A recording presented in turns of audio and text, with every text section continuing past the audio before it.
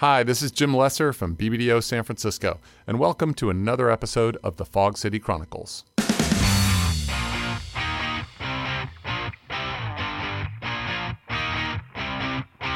Today's interview is part of a series called The Women Who Run BBDO. Female leadership is such an important topic in our industry right now, and at BBDO, I've been very lucky to work with some of the most dynamic leaders in our industry who happen to be women who are running offices and groups of offices. And I thought that if we could pull their collective knowledge together, it might help to inspire the female leaders of tomorrow. Today's interview is with Tina Allan, who is the Executive Vice President and Director of Data Solutions for BBDO New York. This is a really interesting role and a really interesting conversation with a woman who has been in leadership positions across our industry in different areas, and then has had to come into BBDO and build a whole new practice, really. So she has some fantastic advice, I think, for young people getting started in the industry, and how to take leaps in your career. She has some wonderful anecdotes about that as well. So I hope you enjoyed as much as I did. Okay, so first of all, the whole idea of the Women Who Run BBDO really came about because of the importance of the topic of female leadership in our industry, and the fact that everyone here in this office doesn't see a female leader in this office. They see me. And so I said, well, but there's all these incredible leaders all over our network, and I want everyone to have exposure to seeing who these brilliant people are, leading offices, leading departments, leading huge accounts, et cetera, et cetera. And so it started out as this little experiment, I guess. And everyone seems to have, enjoyed getting to know people from different offices, people they may have heard of but don't know, et cetera. So that's how it's kind of grown into something bigger than just the San Francisco office, which is very nice. And Tina and I have now known each other for a few years. So I'm just going to introduce Tina, and then we'll dive in. So Tina is EVP, Executive Vice President of Data Solutions for BBDO New York. And Tina joined BBDO New York's leadership team in November of 2015. So relatively recently, in a newly created role of Director of Data Solutions, and with the goal of making the work even better. She has been building the analytical and marketing science practice, which is this new division and offering at BBDO, where data multiplied by context multiplied by creativity becomes an economic multiplier for clients. She partners with Omnicom's Analytic team, who many of the folks in this office know from the team downstairs, to amplify the data solutions for our clients. So as a connector, an accelerator, and a collaborator, Tina focuses on marrying logic and magic to drive clients' business forward. On the sort of outside of BBDO side of things, she's an executive member of ONI, and also sits on Omnicom's Digital Council. She's spoken at the ANA's Digital Summit. She served as a judge at 2016, 17, and 18 Global Effies, WARC, and the DM Association's Echo Awards, as well as being on the inaugural jury for the Cannes Lions SDGs in 2018. She sits on the Rutgers University Big Data Advisory Board and the Google Assembly Global Creative Board. And most recently, she was named one of 2017 New York Business Journal Women of Influence in Advertising, and a 2019 Trailblazer Working Mother of the Year in Advertising by She Runs It. So welcome, Tina Allan. Thank you. First of all, for those folks who are not in New York, would you just quickly explain what ONI is? Sure. It was initially the American Women Advertising Association of New York. I've been a member for about 15 years. I moved over to the executive board, and they recently had a rebranding initiative called She Runs It is their new branding. And I'm super excited next week or in 2 weeks to get the Working Mom of the Year award from them. So that's very cool. Very cool. Nice. Okay, so I want to just, if we could start with a little bit about your background, especially because you have, I think, an interesting road to coming to BBDO in the first place. So just at the beginning, how did you get into advertising? Was it something you always wanted to do coming out of college?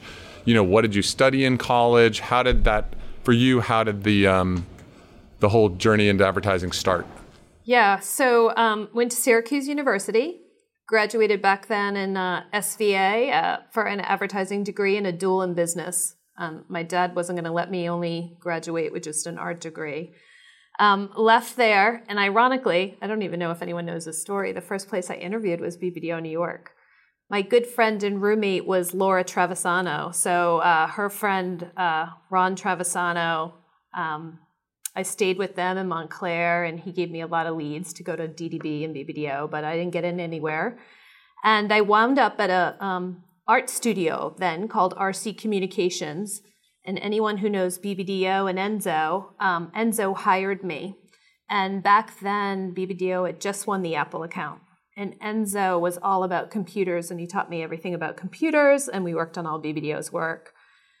Moving forward, I went to another company called Waring and the Rosa. That was a big brand advertising agency. That's actually where I met my husband, working on Fisher-Price toys. And I was kind of the computer guru who knew everything on the Mac, from retouching or anything of from Toy Fair to Perrier.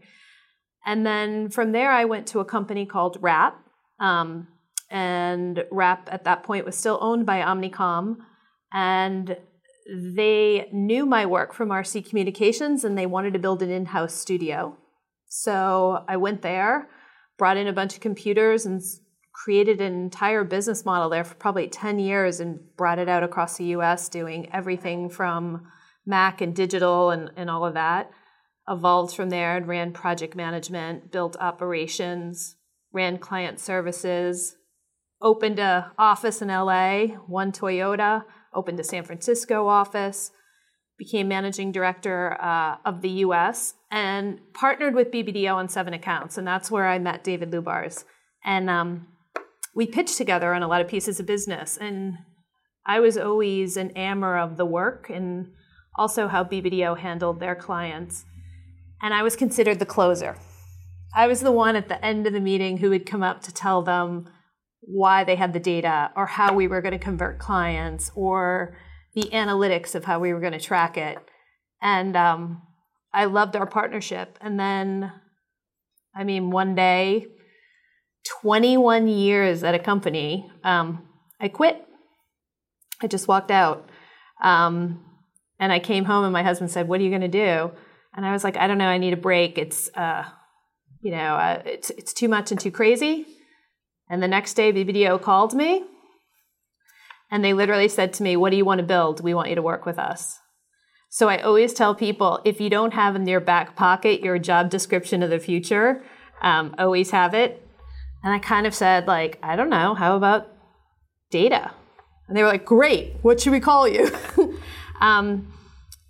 And we decided to build the data and analytics practice here. And in partnership at that point with Scott Hagedorn, who now is a leader at Hearts and Science, but at that point Scott was running Analect and a good friend. And I said, well, we're going to need to do it on a partnership strategy because we're never going to gain strength. So we brought Scott into the mix.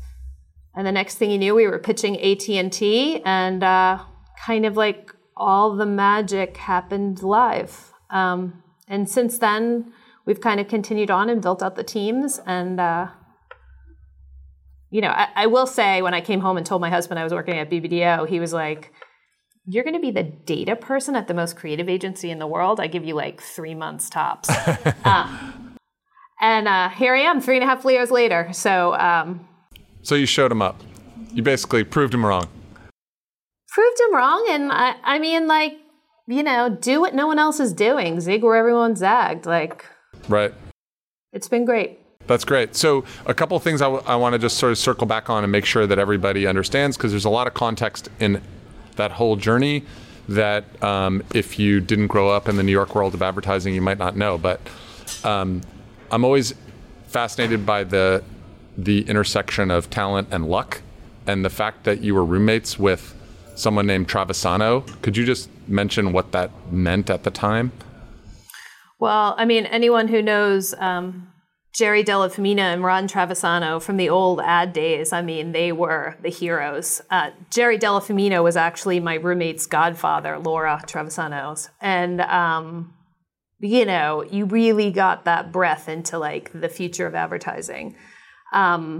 So that was a gift, to your point, and that kind of got me bit on what it wanted to be. Plus, he had amazing connections, but those connections didn't open many doors. But what he just kept saying is, just get in there, take whatever job you can, just get in there and learn the business. Yeah, that's great, and I'm glad you brought that to light, because for a lot of people, if you're in college and even if you're in a communications program or an advertising program, you oftentimes don't know how to get started.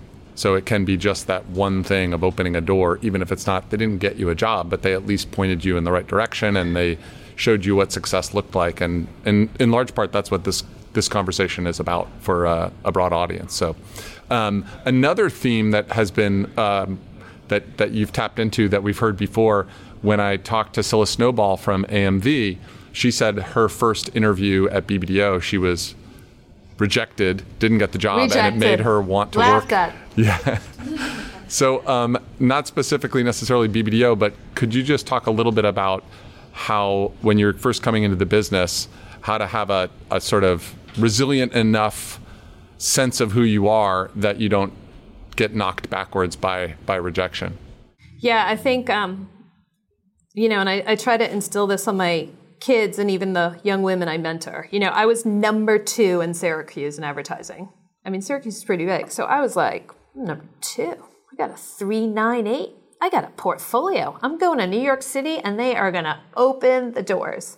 Back then, even like Mullen advertising in Massachusetts was big, which is Boston, where I'm from. Every door slammed. And, very quickly after 3 months or 4 months, and, you start waitressing and you're like, wow, why did I go to college? And I think the other thing I learned, to go back to the Trevisano story, is, you need to lean on people who are in the business who can help you, whether that's advice, whether that's mentoring, whether that's opening the doors. And just because you're ready to work doesn't mean all the companies are ready yet to have you. And that was kind of an aha for me. And he was like, if you're there and you work hard, someone's going to notice you. And that was just it. I mean, I just wound up starting that way. That's great. So now jumping ahead to kind of where, now all that you've learned in your career, what do you think, looking back, what do you think now are the critical traits that someone needs to be successful in the business? Whether it's the stuff you talk about with young mentees or just, reflecting on kind of the way that the industry has changed. Do you feel like there are one or two key things that you say, like, these are, if you want to be successful in advertising, this is what you really need? Yeah, and it might be for any job, but I mean, specifically for women, because I feel like I got 2 boys, so I always love to focus on how can we bring more women up. And believe me, I am focused on that. Like, I dedicate time to bring women up because I think it's important. So the first thing I would say is get a mentor. Get a mentor and get a sponsor, because the voices in your head are going to kill you. You need confidence and guidance every step of the way. That mentor doesn't have to be a woman, but it's so great to have a sounding board outside of your, family to professionally move you forward and give you honest feedback. So I would say that's one critical thing you need in moving forward and even navigating today. The second thing is, I would say, do your homework. Treat a job interview as seriously as you would any assignment. Read the trades, understand. Because at the end of the day, I always say, what's that hook that people are going to remember you by, and how are you going to impress them? So really critical to come forward to not just all about what you are and what you did, but how you with the company can build something better. And I think third, as I said, women in STEM, it is a massive opportunity in data and analytics right now. The data science role is growing at a pace that no one can compete with. People ask me what keeps me up at night on the practice. It's about hiring enough qualified people. So go take a class, go learn about it. It will be the future. You can't get to AI and all the other things without it. So I would say it's a critical skill set that we'll all need even outside of advertising. Right. Yeah. And it's becoming more and more prominent. And I think we'll talk a little bit more about specifically how data affects what we all do in our industry in a minute. But before we get to that, I also wanted to just ask you, as you now look back at the path of your career, are there things that you look at as like key choices, key decisions you made that in one way or another, maybe they were bad choices at the time, but they then led you to learn something? You know, they led to a key learning, or they led to an opportunity that maybe it didn't present itself right away, but you realized that that's kind of, the path that led you to where you are. You know what I mean? Sometimes, especially when you're in the trenches of your career, just doing your job, you don't necessarily see that something that seems like a misstep could actually be something that's really beneficial. Yeah, I have two on that. So the first I would say is, I grew up through the lens of CRM and below the line and direct, not sexy. We used to say we're smart, we're not sexy. And in the roles that I went from operations and client facing and everything, I would never touch my hand in creative, even though, I graduated with creative and illustration degrees. And I remember when I came to BBDO, or I was the managing director, and we were talking about work, and you're in a pitch rehearsal for a new business, and David said, "You present the work." And I kind of looked and I said, "But I'm not the creative." And he said, "No, you present the work." I mean, I think more and more you need to step outside your boundaries. And I think more and more people who can be these unicorns, who can be a creative, be an account lead, be a project manager, are going to be the jobs of the future, because jobs are going wider and you're going to be tested to be great at all of them. And that's also, I think the second story of how I even got to where I am now. Someone said, "Are you really a data and analytics person?" And I said, I didn't get a degree in it, but I know through my 20 years how data and marketing and analytics work. And I really got deep in it and really did the work and really partnered with super smart people who were much more intelligent and all that around me. And I would say, learn from them. Don't shy away for those people who know those really interesting niche things, and spend the time to do the work to understand it. That's great. Very helpful. And so I want to just touch on the subject which you already brought up of female leadership, and however you want to phrase it, sending the elevator back down to bring people up, or mentoring, all the things that that you try to do. You mentioned earlier the voices in your head will kill you. What do you mean by that? Expand on that a little bit and help us understand what you mean.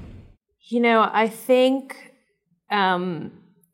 we are, and it's probably a gender thing, but I'm always in awe of through my career, I've always never taken the job because I wasn't totally qualified for it, or I would never go because I don't really know how to exactly do that. I think and growing up, the way I have grown up has always been like, know it all, do it all, and be super ready. And I think I'm always self-doubting. Yeah, I'm always talking to myself in the head saying, you're not going to be good enough, practice it again. You're not going to make it through the pitch. You're not going to be good enough. And I've learned myself through coaching and mentoring that, confidence wins. Like, if you feel good and you look good, one of my mentors once told me, "What makes you feel great?" I said, "A great blowout and a great outfit." I said, "I got it all." And she said, "Great. Every time you do a pitch, I want you to get your hair blown out and buy a new outfit and you'll win." And I was like, wow, that was pretty easy, because you show up the way you feel. And when you feel good, people know you feel good. And when you're confident and comfortable in yourself, you do. And I think in order to get those voices out of their head and that self-doubting, you need other people to sort of pull you back up and give you another opinion. I hope that answered it. Yeah, no, I think it's really helpful. And I'm sure that for different people, what that looks like is different. So, what makes you feel good is the blowout and the new outfit. For other people, it might be, a great breakfast, or somebody else, it might be, a great night's sleep. Who knows what? There's a million different things.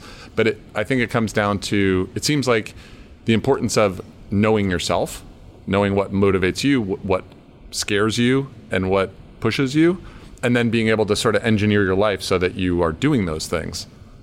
So if you know you have a pitch, you prepare. And when you don't feel right, recalibrate. Like, I don't feel right when I don't exercise every day. Like, I'm one of those, like, up at 4:30 a.m., exercise. And if I don't, or maybe one day's okay, but if I go 2, I'm not feeling great. I need that morning high to get going.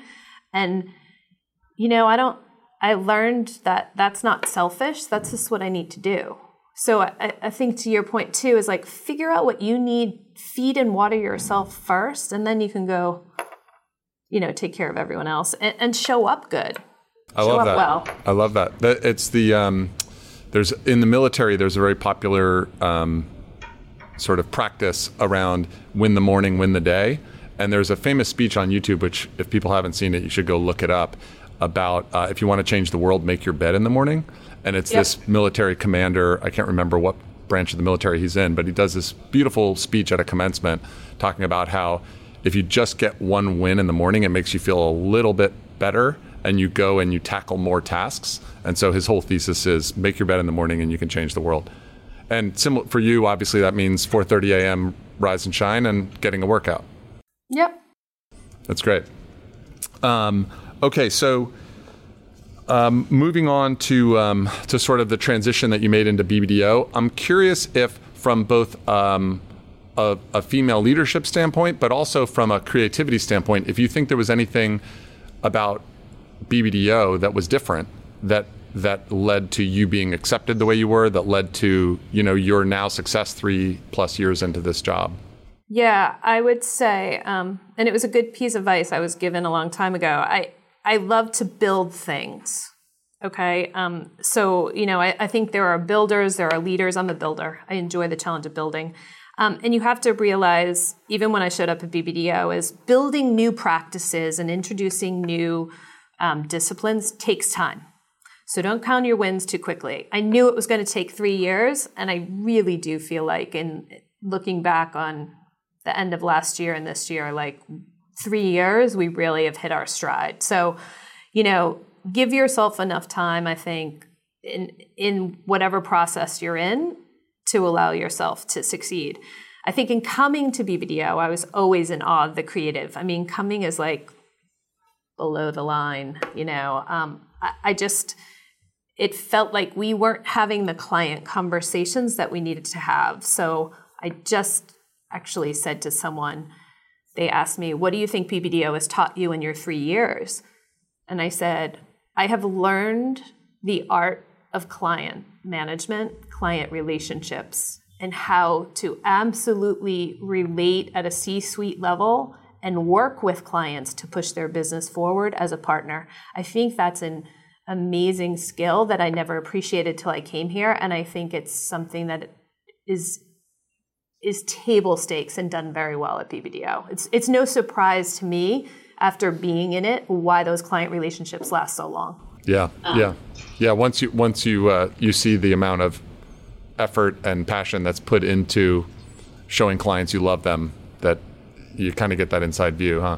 Quick sidebar. Could you just explain for anyone who doesn't understand what below the line means? And that term isn't necessarily something everyone knows. Right. So when I think above the line, I think of brand and awareness play, right? So BBDO, big brand play. And I'm probably dating myself with below the line, but below the line was always the email, the one-to-one, the DTC right now, the direct-to-consumer engagement, right? So how are we understanding people at that direct level and either, digitally speaking them, programmatically reaching them, emailing them, and creating very personalized one-to-one communications that eventually builds loyalty and can be tracked to commerce very easily. I think that whole world is kind of flipping right now, which is really interesting. I kind of say there is no funnel anymore, right? It's just going wider. Great, helpful, thank you. So you mentioned you were a builder, and I wonder if you could just talk a little bit about the hiring process, because I think one of the things that is so important as you move up in your career is learning how to hire well. So what do you look for, when you're hiring, whether that's, you've built several different offices and now a whole practice within a big office at BBDO. What are the kind of steps that you take in your head of knowing what you're looking for and then how to find them?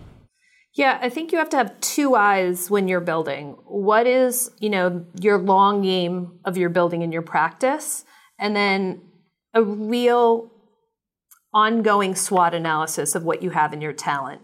You've got to know where you're up building your talent at all times and what those gaps are. So sometimes we may say, I'll look and I'll be like, it might not only be in my team, but it might be in the organization. Well, we really need to understand media better. I need really deep media measurement people who have that expertise. Or I need a lot of shopper people. They need how to go like really quick direct to sales. So I need a lot of shopper and e-commerce people.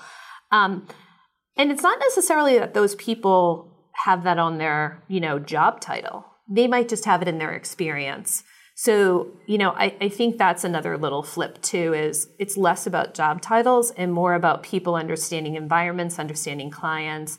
And then you look to hire people, as I said, who, or as my son says, and one can plus you.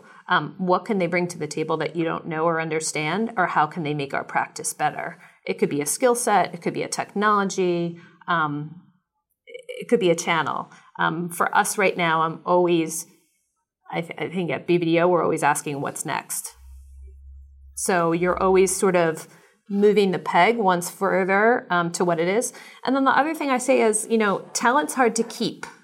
And you've got to be loyal with them and make sure they're super rewarded. So I also find investing in talent and investing in what they want to learn and develop is pretty critical. And what do you mean by that? Like, how do you think about investing? I don't think there's anyone today, or that there should be anyone today, who is not taking, especially in the practice we're in right now of marketing science, who is not taking a course or going to a seminar or learning a new skill. So to me, that's like table stake requirements. I also think not only to support and encourage that, it helps, the employees as well as it helps the business, because I think it's that exposure, it's that people come back and share more, and the pace of change out there right now is so fast, and I think we all need to keep up with it. It's a good way. It's a win-win for both in that way. That's great. One of the things I love as sort of a practical question is, you mentioned your early morning workout routine. What's your early morning mental fitness routine, or what's your go-to set of media, or what do you make sure you read before you get to the office? It's funny. I've been doing a lot of detox off, actually. Really. I've found that I try, because home time, I feel like I've been traveling a lot, but even with my kids who are home, mornings are kind of precious. Yeah. So I try to get up early before they get up, work out, and try to be present at home, kind of. And then I think once my routine is on the train, I read everything from the daily skim to the trade updates to check my calendar. I kind of have this little thing going on now of how many meetings can I cancel and not go to? How much time can I make sure I've blocked for myself? So I'm really trying to be purposeful of that screen time and that tune out time. Yeah. I know what you mean with the detox. Yeah. Is there anything you do as a family to make sure that you're connected, say over dinner or whatever it might be, that helps you to make sure that everyone's not checking, whatever connections they have outside the family? Yeah, I mean, we don't do phones in the kitchen, period. I'm a big cook. We're a big old school Italian eating family. So cell phones aren't in the kitchen, first of all. We're big on Sunday ritual. I mean, and that is church, that is dinner, that is visit family, that is family time. And I think that's important. I think also it gets a little crazy when you travel so much and time starts getting warped out, right? Like we have a long weekend. I'm leaving Saturday. I'm going to be gone till Friday. I'm not going to be here for most of the break. Like I try to be home and be home. So I try to also block special time with Owen. I think I'm going to a St. John's basketball game, MSG next Saturday, but like try to make time where you can be present and have fun. Because I think that's important. I think the time away is hard, but it's so much more rewarded. Like when you're there, you're not there. And someone once said to me, the rules you make and the boundaries you set will be very clear to everyone. When you break down those boundaries and you start engaging in email, people are going to keep entering those spaces in your life. Make sure you keep those spaces sacred. And I try to. Great advice. Back to the hiring process, just for a tactical question. Do you have a favorite interview question? Like, do you have maybe an opening interview question or anything that you always ask because it's like become a, kind of a barometer for you of how people answer a certain thing? It's kind of, I'm like, who's doing it really well with data-infused creativity? What do you wish you did? What do you think is the next Cannes winner in data that you think could have won or you wish won, or an idea? I'm personally kind of obsessed with the data awards at Cannes. I don't think I think it's an open area for all us to win. So I'm always sort of asking people, and it does lean into our values around data and creativity, and you get a good read from people how much that means to them, especially as you're entering a practice like this. Great. So speaking of data and creativity, I wonder if, obviously the space is changing so quickly, and as you said, the award opportunities are wide open. That, isn't a benefit in and of itself, but it's recognition of people who are breaking new ground to help their clients move things forward by fusing data and creativity. But I wonder if you have like a favorite example from the past couple of years of where you've said, there, it's clicking. Like we've got it now. This is an example where, the insight came out of something that we wouldn't have had before, or we came up with something we wouldn't have done before. Yeah, I do have a BBDO favorite case study. I mean, if you haven't seen it, I think Hungarhythms is great. I think Hungarhythms is a great, it is 2 years old, but I mean, it's a great way to really pull it all together.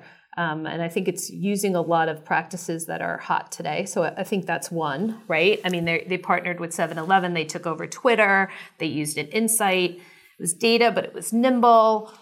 You could track it back to sales. I think that's all interesting. I think what people get caught up on the data part of it is kind of like one and done. And what I think the opportunity right now is how do you use data to continually inform and not just use it for a stunt or one insight or an Instagram? How do you really pull that through? And then the data you learn, you optimize again. And then you pull it through again and you optimize again. Like how is it continual? And I think that's the evolution of it. So I think that's what I'm hoping we'll see more of this year. Okay.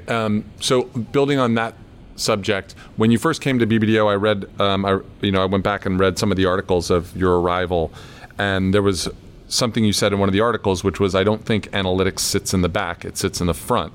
So now, 3+ years later, how do you feel about that, and where do you think you are in making that happen? Yeah, I think we're at the table. Someone said the other day, they're like, wow, you lucked out. And to your point earlier, it's a little bit of luck, but I think the worlds are converging. I think data and analytics now is critical, not just for us, but we have to remember our clients are forced to report on their results and their sales immediately. And you can't do it without that. So that's super important. I also think internally at our brands, they're not sophisticated in it and they need our help. And then lastly, it's a really scary and complicated jargony thing out there. I mean, we can talk about the media mix modeling, the propensity modeling, and the dynamic programmatic creative that optimize. I mean, it's really hard to understand. And what I try to do in this role. And I think it's kind of like what BBDO's core value is. Let's distill it down and make it simple, and let's make it relatable so clients can understand, and we can all get to that comfort level and solve it together. So I do think it today absolutely sits at the table. And what you watch, CTOs and CMOs are going to get together faster than before. CTOs are getting all the money. CMOs are losing the money. Those disciplines are going to merge, and technology is going to be a critical part of that sophistication model, I think. That's a great prediction, and it makes a ton of sense. When you say losing all the money, you mean spending it, right? So the view inside of a company is like, oh, the CMO is a cost, and the CTO is a revenue driver, and that's gonna be more of some kind of intertwined role.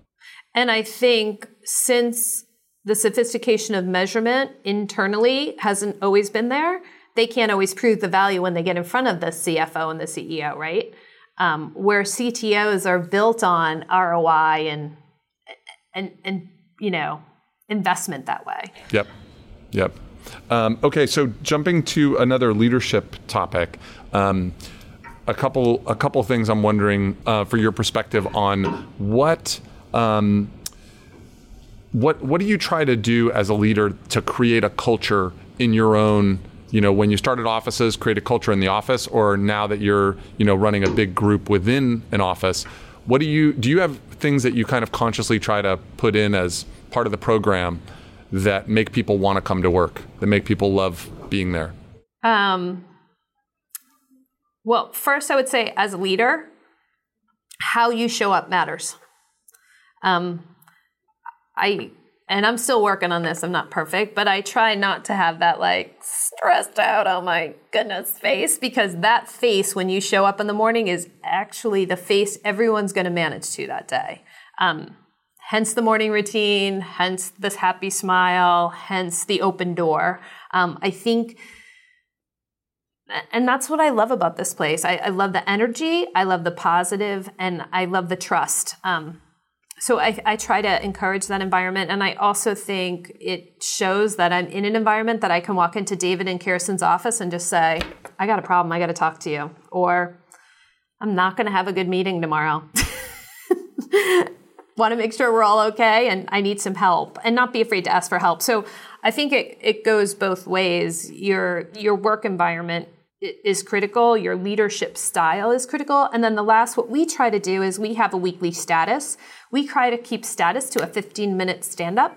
In the last 45 minutes, each person is to bring a new innovation of what they've seen or read and ideas around it. And it's at first I thought it was going to be a pressure on everyone, but everyone really loves it. That's great. It's gotten a little competitive. So I think that's been a really good win for people of what's new and different. I love that. That's a great practice. Something anyone could put into place no matter what size your team is. Yeah, and cut those status down to 15 minute, get really agile and stand-ups on those. Great. I just have one more building on this topic of being around great leaders, and whether they're specific people or not, are there things that you've learned along the way from great leaders that you've stolen and said, that's something I'm going to start doing, or vice versa, things you've seen where you've said, that person is really affecting morale in a negative way, and I'm going to make sure I don't do that, throughout your career that you now apply? Yeah, I mean, let's say I've been in the business, 27 years? My first boss smoked a cigar, drank scotch every day at 5 o'clock in the office and blew smoke in my face and said, I don't believe you're going to change the world at all. So, you have to turn around and be like, it's not personal, it's work. You have to believe in yourself. And there were a lot of teachable moments in the beginning of my career that if I listened to everything everyone said about me, I probably wouldn't have kept going, because it's kind of what I said to my kids, bullies just grow up. They don't want you to succeed. Not everyone wants you to succeed, to succeed and go further. So you have to be your biggest advocate. So that's the first thing. And I've seen plenty of bad behavior through my career. But I also have seen, really inspiring behavior. And it's part of my, work with BBDO that I remember my husband saying to me, like, really, you're going to talk to David Lubars on a regular basis? And I remember we left the pitch. And, it's always not only how you show up, but what you say after. And I remember David said, win or lose, everyone here killed it. And I wanted to thank everyone. The way people speak to people and thank you and connect with you and have time with you, I mean, those matter a lot. And I'm not always perfect, but I try to always slow down and start thinking like, let me just, before we get into the details, whether this meeting goes great, I just want to say thank you because I know you're killing yourself. And I think those are important things to remember. And that's really what great leaders do. They connect with you and they know what you do matters because we just want someone to notice us and make sure it really matters. Awesome. Thank you so much, Tina. Well, you've been so generous to give us this hour. And as someone who is a builder and is a change agent and all the things you've accomplished, we are really grateful for all the practical tips and inspiration you've given us. So thank you. Thank you, guys. Awesome. And I will see you soon, very soon, I hope. Yes. Take care. Enjoy the day, guys. Thanks again, Tina.